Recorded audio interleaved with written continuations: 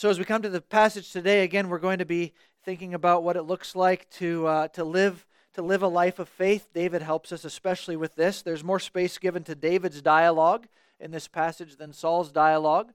That's one way the narrator helps us know who we're supposed to be paying closer attention to. So we're going to let the balance of that sort out the balance of our study today. We'll spend much more time with what David says here than with what Saul says, but we will speak to both. And we'll set the context for the study today in this way. The hymn writer John Newton, who wrote Amazing Grace, among many other hymns. John Newton, he was also a pastor. He was a minister in the Church of England. And he was a very prolific writer, not just in terms of the hymns he wrote, but also in terms of letters he would write to parishioners, letters he would write to others, as well as many sermons. It said that he was a much better letter and sermon writer than he was a sermon preacher. We'll never know, but his letters and sermons are very helpful. And much of what he's written has been preserved in his works. And in the first volume of John Newton's works, there's a portion of a letter he wrote to a young man who just finished seminary and was about to begin his first pastoral charge. And among an enormous amount of wise counsel that Newton offers to this new pastor in the letter, Newton passes on one nugget of wisdom that's particularly helpful, and I'm going to read it to you this morning. So he's just spent some time talking to the minister about how it's important that he is faithful in the study. He needs to study the Scriptures carefully. And then he needs to spend time devotionally with the Lord. He talks about how there's no a real ministry that's going to be effective out of a dead faith in the life of a pastor. So he spent time on that. And then he makes this comment. He says, "Converse much with experienced Christians and exercised souls." Exercised souls is Newton's way of talking about Christians who are going through suffering. Like you're being exercised in your faith. That's his word for that. So converse much with experienced Christians and exercised souls. For though some circumstances vary, the heart of man, the aids of grace, and the temptations of Satan in general are universally the same, so that what you see in 10 persons may apply to 10,000. I'll just read that one more time. So this is his advice. Converse much with experienced Christians and exercised souls. For though some circumstances vary, the heart of man, the aids of grace, and the temptations of Satan in general are universally the same, so that what you see in 10 persons may apply to 10,000. So in part, what Newton was getting at is that there is this universality to the Christian experience, and that while our particular circumstances may differ in a variety of ways, in another sense, there is great commonality that runs through our experiences as we live out our lives of faith, which is really what the Apostle Paul gets at when he's writing to the Corinthians, and he tells them things like, "No temptation has seized you except that which is common to humankind." Right? But part of the wisdom that's found here, which is what Newton is getting at, is that as we watch and as we learn from others, whether they be seasoned Christians or whether they're currently enduring hardship as exercised souls, the wisdom that's found here is that we can learn from the experiences of others, even though their circumstances may be somewhat different than ours, in that the lessons of a faith-filled life can apply more broadly than the immediacy of their own experiences. The lessons that we can watch take place in their lives can be applied to our life as we seek to live out a life of trust in the Lord. And we find that to be so true as we read through the experience of King David and even his tensions with Saul in this 1 Samuel narrative. Because on the one hand, what's been going on in the narrative is so extremely far removed from us. There's a sense in which it couldn't be more far removed from us. I mean, David is hiding in the hill country of Hachilah opposite Jeshimon. In a sense, it's totally meaningless to us, isn't it? That the geographical detail there is so far removed from our experience, we can't even put words to how irrelevant that seems to us. Just like getting chased by a king with 3,000 special forces soldiers is so removed from our Mondays, we don't even have categories for that, right? Yet, when it comes to lessons of faith, when it comes to the truth of what it looks like to trust and obey the God of the Bible, well, all of a sudden, David becomes extremely relevant. We can see that in 10 people's experiences, that can apply to 10,000, like Newton says, because what we see in David and Saul becomes very real in that there's something common in our human experience, in our life, faith, as we reflect on the fact, not so much that David was in these particular geographical locations, but David was in the wilderness. And we've talked at length about that.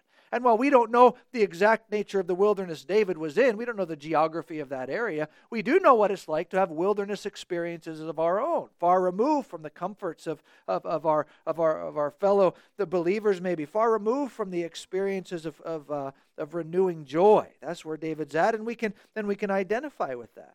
And so this identifiable commonality is something that we can pay attention to, and especially as we come to the text this morning, when we start thinking about what it looks like to live out our lives of faith.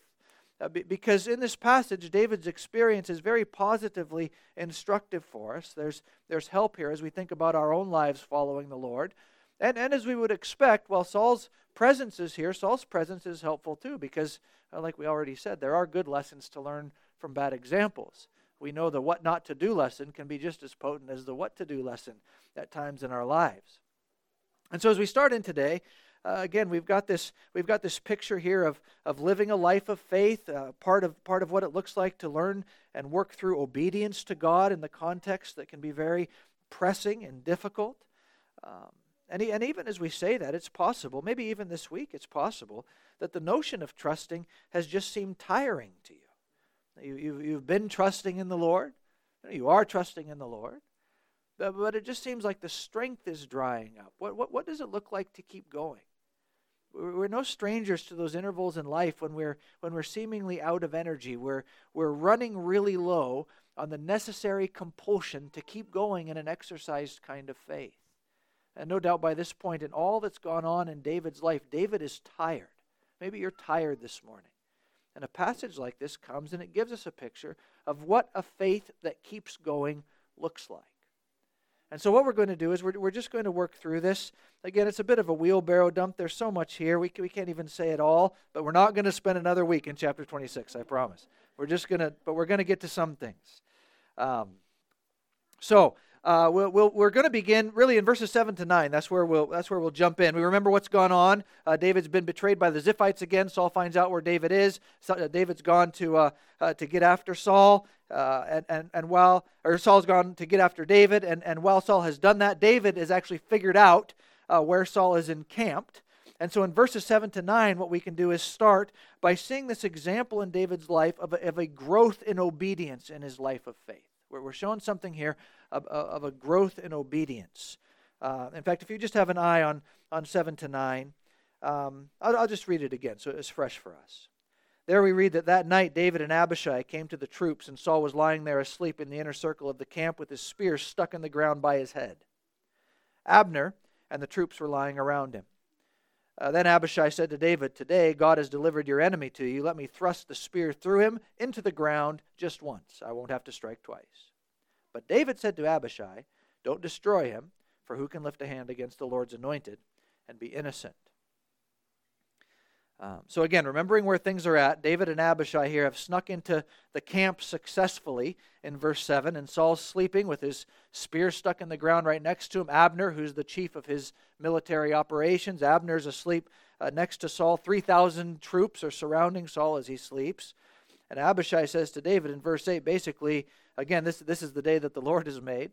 Right, let me thrust Saul's spear through him. Let's be done with this threat once and for all. I won't need a second shot. This is our chance. We'll take Saul out.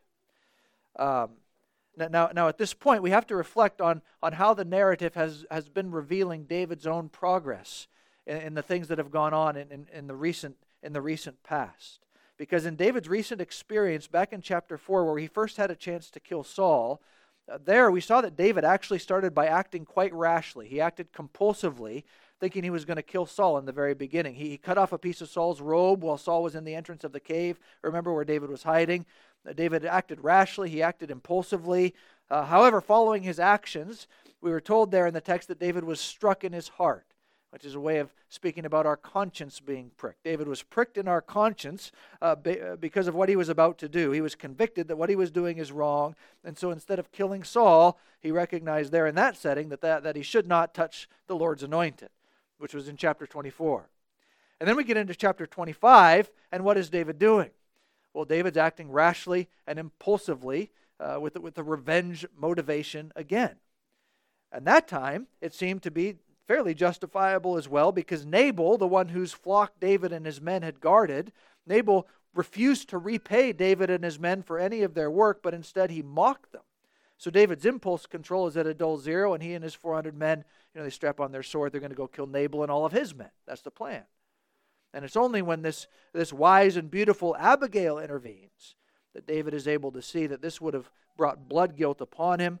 That impulsive and rash act of vengeance would have made David guilty. It would have been sinful. So this impulse to take out those who are against him is something that David is continually dealing with in fairly significant ways as of late. The Lord has brought circumstances to him that has prevented him, but as of late, David is dealing with this rash, kind of immediate impulse to exercise vengeance.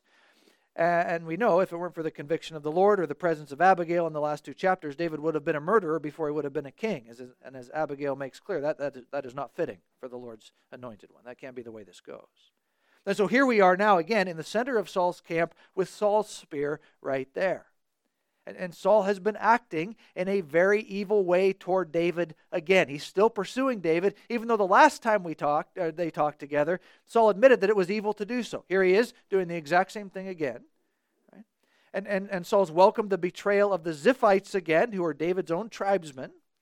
And the spear next to Saul's head, we have to remember, is the spear that on 2 separate occasions Saul had hurled at David to pin him to the wall. Right? So justifiably, it seems again, this is the time. This is the time to kill Saul. And to top it all off, Abishai is there with David, and Abishai is perfectly happy to do the work that seems to need doing. He actually uses the same language that's used to describe Saul trying to pin David to the wall. Abishai uses that language and says, how about if I just pin him to the ground? One time is all it's going to take. So just put all this together and get a sense of the enormous temptation that would have been present for David to indulge in his rash, vengeful impulses. Right? Impulses which have been very present in the chapters leading up to this. It would seem so justifiable to kill Saul.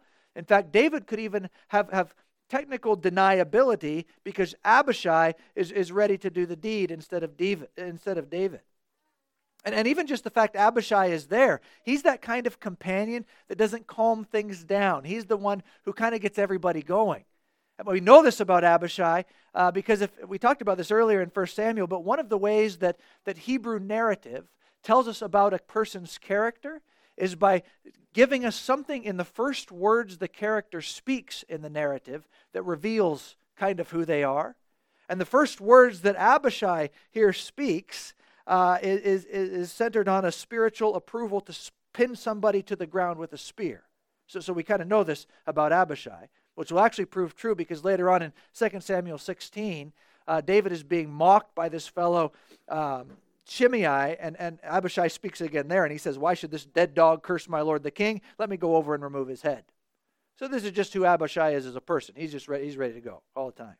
Right? He's hardly a calm support here for David. He's ready to kill Saul. Put all this together, and what would we expect?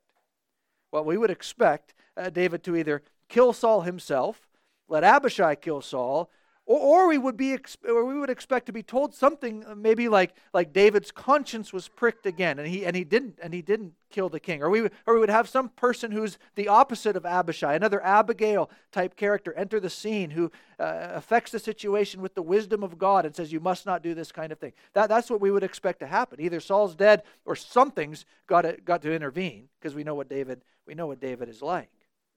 But in the text, none of that happens.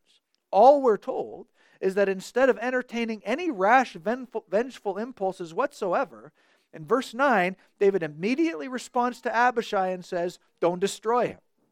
You can't lift a hand against the Lord's anointed and be innocent. So without any recorded pangs of conscience, without any intervention from a wise person, David's posture is immediately one of obedience to the Lord. Don't kill God's anointed. Which is quite a unique thing to see in the life of David, because what we're seeing is that in the midst of the greater temptation to kill Saul, after all, Saul is still chasing David, even after he's admitted it's evil to do so.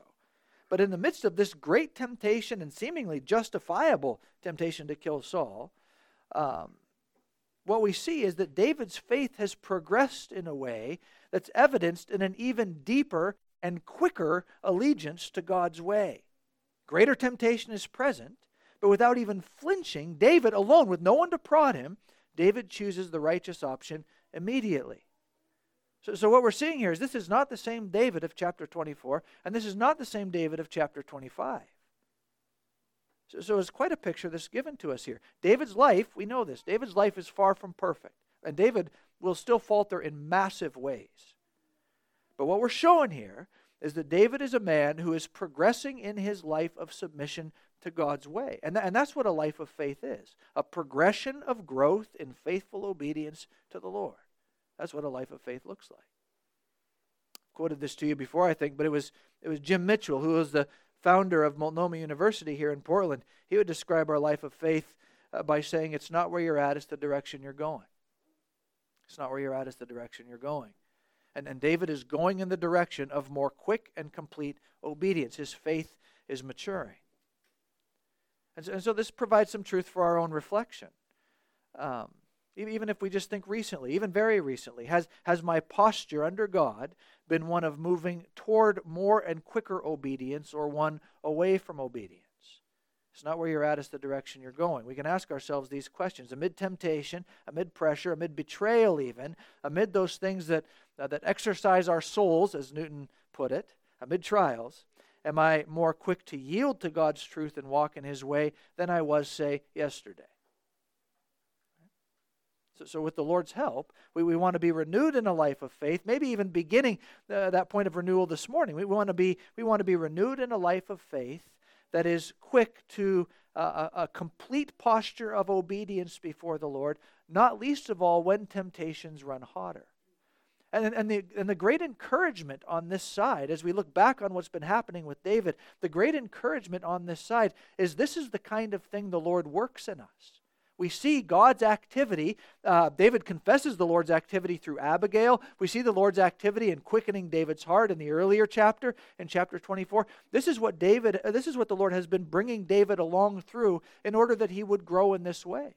We can look back on those experiences that sometimes seem so pointless. Why in the world would David have been presented with the temptation of Saul in the mouth of his cave, ready to kill him? Why would the Lord in His providence allow that to have happened? Well, now we can look back and we can see that through those circumstances, the Lord was bringing David through this training process of trusting. And now fruit is being born as we see David engaging in a much different way than he would have 2 chapters ago. And so even in that, we take encouragement from the experiences of our own lives and we reflect in that way. In what way is the Lord in the immediacy of what I'm facing? Strange providences. I don't even know why I'm having to deal with these things I'm dealing with. But in what way can I look and see the Lord working on my heart to move me from a place of this amount of faith and obedience to a place of greater faith and obedience, even amid harder times? And so David helps us see that process that the Lord is bringing him through, and it helps us check our own hearts and perspective as we face those kinds of things too. And we ought to know, that this growth is not just a matter of moving from sinning to not sinning.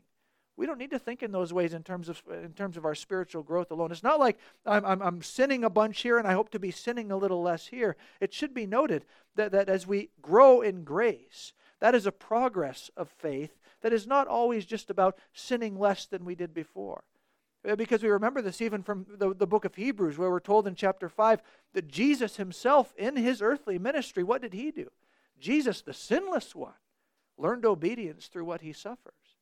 So this kind of progress of obedience, it needs to be something we understand is taking place constantly as the Lord is in the business of transforming us into a greater and greater posture of trust before us. It's not something that we need to be discouraged by. It's something that we need to engage in with a greater expectation of growth in faith.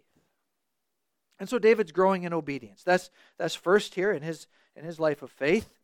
Secondly, when it comes to living a life of faith, we're also showing something here about David's trust in the known amid the unknowns. And then so the dialogue continues here. So if just look at verses 10 and 11. So the dialogue continues here. David added, "As the Lord lives, the Lord will certainly strike him down. Either his day will come and he will die, or he will go into battle and perish. However, because of the Lord, I will never lift my hand against the Lord's anointed." and so on. But you notice how David's perspective is formed here. David starts with the known. As the Lord lives, the Lord will strike him down. Multiple times in the narrative, David has been affirmed in the fact that the Lord is the one who will exercise vengeance on his enemies. The Lord is the one who's going to bring David to the throne. David knows this is true. As the Lord lives, the Lord's going to take care of Saul. But David also doesn't know how that will take place. So we have David listing a few possibilities. Either his day is going to come and he'll die, or he'll die in battle. There are a couple options. Maybe that's how God will do it, one of those two ways. That's how Saul's death might happen. But it's the unknown for David. And what is known in verses 10 and 11 is that David is not going to be the one to do it. God is. God's going to deal with Saul. I don't know how, but I know the Lord will bring it about. Natural death, battle death, could be anything. And again, this is such a useful lesson in what it looks like to live by faith. Because what's clear to David is not only his posture of obedience. He's not going to kill Saul. But what's also really clear is that the Lord will do what he said he would do. David knows the Lord has made him king, and the Lord will be the one to bring this justice against Saul. That's clear. The how's not clear. The how's up to the Lord, and there's a few things that might be proved to be the way the Lord works. We don't know. But again, in this we find a very useful lesson, because we can face these things. You may be facing something right now, and you face it like David, knowing that God will act as he has promised for your good. You know that. If you don't know that, know that. The Lord will act as he's promised for your good for all those who are in Christ. The promises of God for his people are that he'll finish the good work he began in us in Philippians. We have that. Right? He'll work all things according to our good for his purposes in Christ Jesus, Romans chapter 8. Nothing can separate us from his love. The Lord's good, saving, redeeming, preserving, resurrecting purposes will stand in our lives, no doubt. Just no doubt, full stop. To use Davidish language from verse 10, as the Lord lives, the Lord will do for us what he's promised to do for us. That's just true. But where we can get very discouraged in our lives of faith is when we start thinking that our peace is actually found not in the known, but in knowing the unknown, the how of how God is going to act. So we can become troubled as we start to think that peace will come by sorting out what's actually not something we're able to comprehend, namely the how of the Lord's action. And isn't that where trouble so often comes for us? It's where it comes for me. I know the Lord will act for my good. It's just a cognitive awareness. The Spirit of God works in our hearts. The Lord will act for my good. He'll act for your good. His Word says it. The cross of Christ proves it. Right? His faithfulness to me in my life, time and time again, it continues to display it. As the Lord lives, I know the Lord will work for my good. But the situation comes, and where my faith gets frail is thinking that I've got to know the unknown. The how. The how God will be working for my good. So that internal, almost unconscious prayer can go something like, Lord, I know you work all things for my good. What I'd really like now for you to make clear in the next 20 minutes or so is exactly how you're going to bring the relief of what I need, or whatever it might be. But you see what David's posture is here. He's able to remain steadfast in his faith and obedience because he knows the known. As the Lord lives, he'll do what he said. That's the known. And when it comes to the unknown, David doesn't have to know. He just makes a list of a couple possibilities in verse 10. Saul may die naturally. He may die in battle. All I can say is I will obey. And this is a very useful thing to notice about living by faith. We know that God will keep us. But when it comes to the how, so often that is the big unknown, and that's okay. And in fact, what we have in this text can offer a very useful spiritual exercise. I wonder if you've ever done this. I've never done this, but I think I might, having spent some time here. We don't know how God will bring us the help we need, but it doesn't hurt to make a list sometimes of the way that God just might work, like David does here. Right? It almost sounds silly, but that's what David does. It might be this or it might be that. You know, right now you're facing a unique pressure, and what's getting you is you're not sure how the Lord will bring you through. Start with the known. He's going to bring you through. And then, just as an exercise in thinking about the countless ways the God who is almighty might work, we exercise our finite minds and we make a list or two. Right? He might do this. He might do that. Right? Help may come in this particular way. It may come in another way. That list can inform our prayers, not in a sense of telling the Lord what to do, but in ways of coming before God and saying, even as I in all my finiteness make this list. I recognize that the options are manifold for the way you're going to preserve me in these things, and I'm going to trust in you. This brings us to a posture of recognizing the God who is known to us as our preserver will be a God who works through circumstances yet unknown, because he is the one who keeps his promises. And so David trusts in the known, makes a list about the unknown, and he continues on as he lives in this posture of obedience here. And that's just very practical for us. So we have that in mind. And then we keep going here. And there's another element of David's faith that's reflected here, which is David's transcendent priority. I don't know a better way to put that. His transcendent priority. And this is something we see throughout David's dialogue here in the chapter, and that just in the recorded words of David, we have David referencing the Lord. We have him referencing Yahweh 16 times. Now, there's a little difficulty in the English translation here. We've got the lowercase Lord, where he's talking to Saul, or they talk back and forth. That's like the word for master, or it's a respectful word. Then there's the capital Lord, which is Yahweh, God's covenant name. And so David, in his dialogue, uses the covenant name, the promise-keeping name of God, 16 times as he's speaking. So we immediately understand that David's own posture, David's own heart condition is elevated above the immediacy of his horizontal experience. He's thinking transcendently. The Lord, the Lord, the Lord. He's talking about the promise-keeping God all through this. And those references aren't trite, but the reality of living out his life under God is seen as controlling the entirety of David's experience here. So for example, in verse 19, he says that if he's done any wrong, he's accountable to the Lord, not Saul. He's speaking to the current king, and he's saying, quite frankly, I don't really care what you think, but I'll be accountable to the Lord whether I've done wrong or right. He's concerned vertically. Again, in verse 19, he actually condemns Saul for pursuing David so much that he's going to be driven away from the inheritance of the Lord. That's a way of speaking about the promised land of Israel. So David speaks of being driven away from the inheritance of the Lord to worship other gods. Now this is true in the sense that, in the next chapter, David knows he's not safe from Saul, so he does leaves Israel and goes and lives in the land of the Philistines for a while. But David's point here is not that he's going to abandon the faith and worship other gods because Saul's chasing him. His point is that what's really bothering him in all that's gone on is that David is being pressed out to the wilderness and beyond, away from God's people, away from God's place of promise, which in effect is to say David is being driven away from God's presence, like he points out in verse 20. So we see, interestingly here, that David's not so upset about the spear throwing and wilderness chasing Saul expedition per se. That's not what's the big thing bothering David. The big thing bothering David is what that is causing to take place in his life, and that he's being driven away from God's people in God's land of promise. It's a transcendent concern that's operating there in David's mind. And just to punctuate this transcendent priority, David says in verse 24 that basically all he cares about is that the Lord would consider his life valuable and rescue him. Which is interesting in verse 24, if you just look at that there. David says to Saul, just as I considered your life valuable today, in other words, I didn't kill you when I could have. Just as I considered your life valuable today, so may the Lord consider my life valuable and rescue me from all my trouble. It's interesting, he doesn't say to Saul, because I considered your life valuable today, would you please start considering my life valuable? We'd like to do some horizontal exchange here. No, that is not David's priority.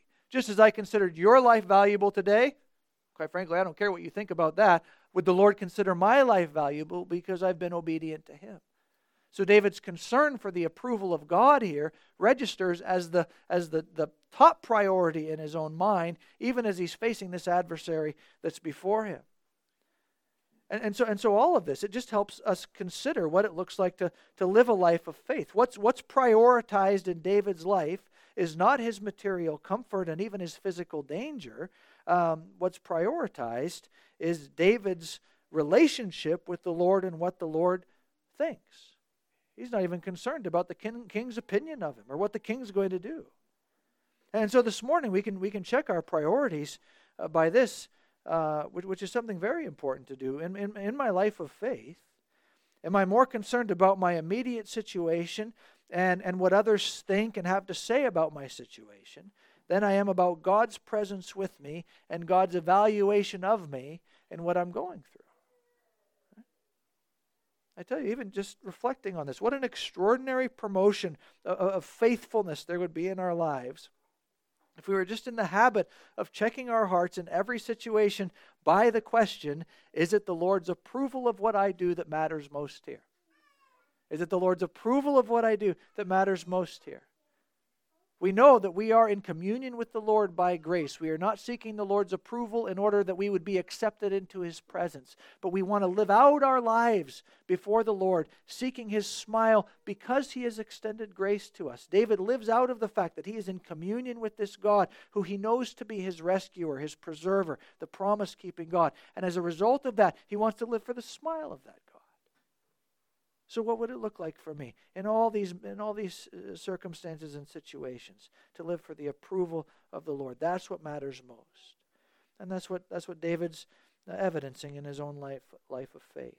Which of course is exactly what Jesus did in John's Gospel. We read that, don't we? Well, what does Jesus say? He says, my food is to do the will of the one who sent me. What really sustains me is being obedient according to God's will. That's the thing. That's the thing. So just as Jesus lived for the purposes of God the Father, here we have David living for the Lord's smile. And then with that posture of faith, we do see that there's a reward in verse 23. David says the Lord will repay every man for his righteousness and his loyalty. Now, obviously, we have failings. Righteousness and loyalty, we have failings in that. The Lord Jesus is the only one who has no failings in righteousness and loyalty. The Lord Jesus is the one who's been repaid with resurrection life. He's been vindicated, and we, by grace, participate in the great glory that's been granted to Jesus because of His perfection and righteousness and loyalty to God the Father. That's the amazing truth of the gospel. And this principle, though, it still stands as we think about the way the Lord repays those who are faithful to Him. And this does work out just in very practical ways. The Lord rewards those who are loyal to Him, and we can think of many examples. Even if we just think about the one who trusts in the Lord instead of acting out in vengeance. What is the reward for that? Well, the reward for that person is a peaceful heart. How about a reward for the one who speaks gently? Right? The one who speaks gently according to God's Spirit-wrought work in our hearts as we speak for the building up of others. What is the reward for that? Well, it's nurtured rich relationships where others are willing to listen, and we have this kind of capacity to exchange words and experiences with one another that are marked by grace instead of strife. Or for the one who trusts in the Lord for fulfillment instead of indulging in lust. We know the reward is rich companionship. Or for the one who trusts in the Lord instead of loving money. The reward is a heart that's not constricted by material concerns that can get us so tangled up, but instead we're relieved by God's promised provision. Whatever it is, it may be a martyr's reward, but that reward will be glorious for the one who trusts in the Lord and is faithful to Him. Which is the point Jesus makes in Matthew 6, isn't it? Seek first the kingdom of God, and what? You're going to be miserable? Right? Life will be over for you? Right? There will be no flourishing there for you? We certainly do know the Christian life can bring deep hardships. But what does Jesus say? Trust in the He says, seek first the kingdom of God, and what? All these other things will be added to you. The things that you seem so worried about, the Lord's going to take care of you. He will preserve you. He will provide for you. Those things come. But here's our priority. This is where our loyalty lies. And on the other side of that, life comes. There's flourishing to be found there. Which, of course, is what we see in this passage, just in the practical fact that the Lord brought that deep sleep upon Saul's camp and gave David victory. That's what David's immediately thinking about. The Lord's done this amazing work, so we've been victorious here. The reward for the faithful one. And so all that helps us just frame and maybe reframe aspects of our life of faith. There's more we could say here about David. It's a long dialogue. You can read it for homework, but we just need to, before we close out, we need to say one thing about the bad lesson that's here too. And the bad lesson is here with Saul, as we would expect. Right? We don't say too much about Saul because the text doesn't say too much about Saul here, but he does get a little space to speak. And what Saul proves is he proves to be an alternative to genuine faith. Right?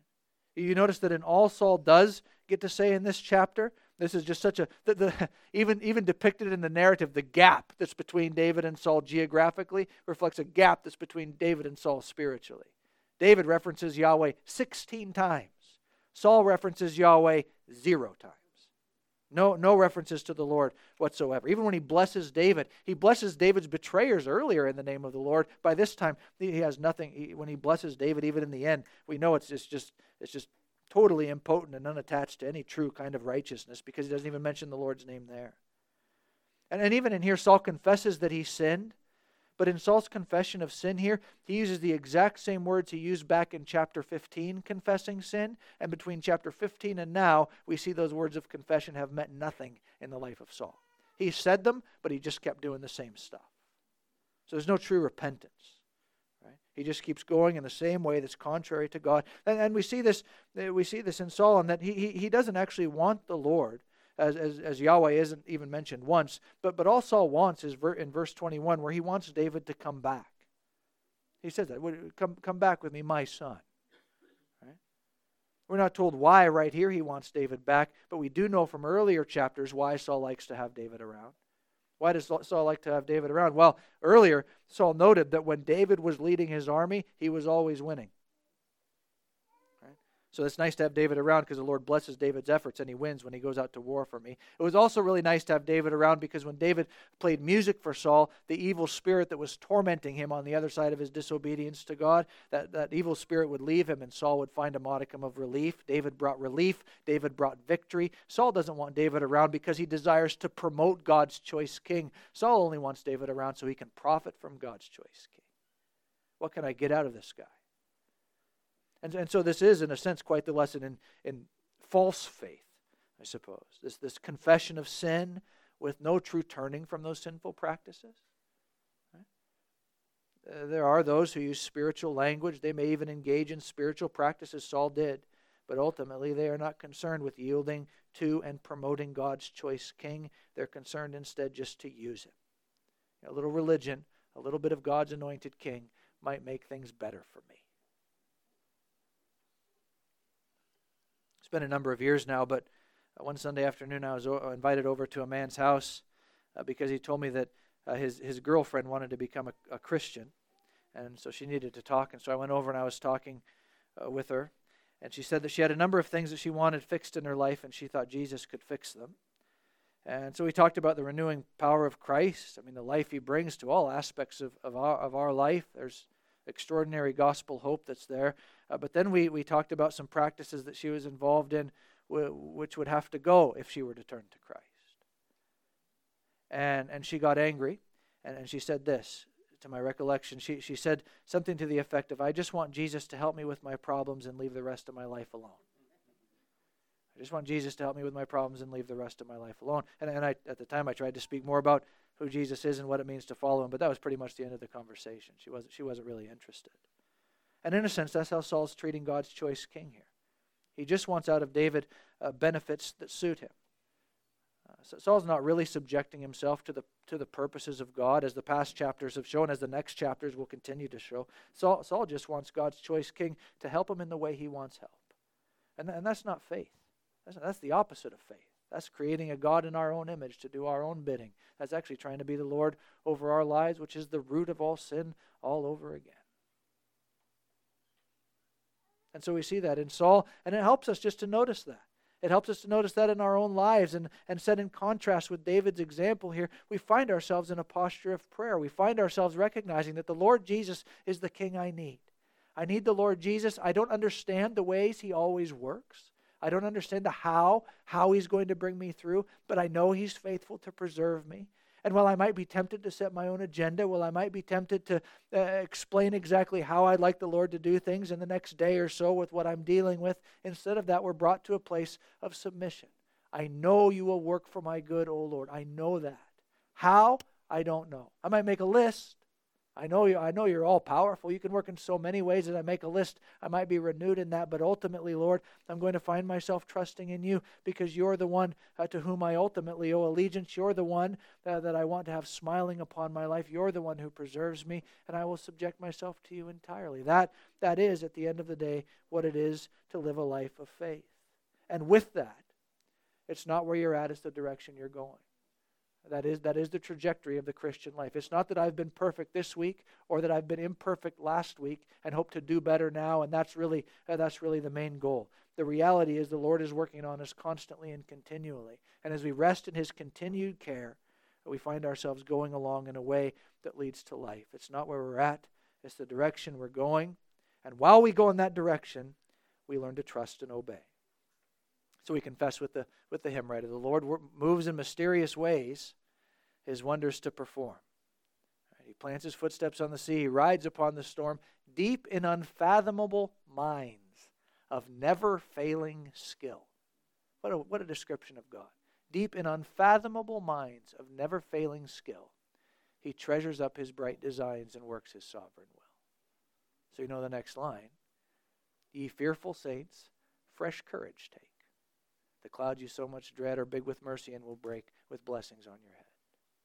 Right? This is how the Lord works, and this is what we trust Him to do. And David, in this way, he renews us in what it ultimately looks like to live out a life trusting the superior King. Let's pray together. So, Father, renew us in this and give us the grace we need to press on. We are thankful for your word, which points us in the way of your Son and the life that's there. We feel our weakness. But we're thankful that through circumstances we face, you're the faithful one to continually bring us to places of growth and progress. We're dependent upon you for that, and we ask that you would work that way in all of us and in us corporately as a congregation. We desire to grow in our faith and trust in you. So help us to this end. For Jesus' sake, amen.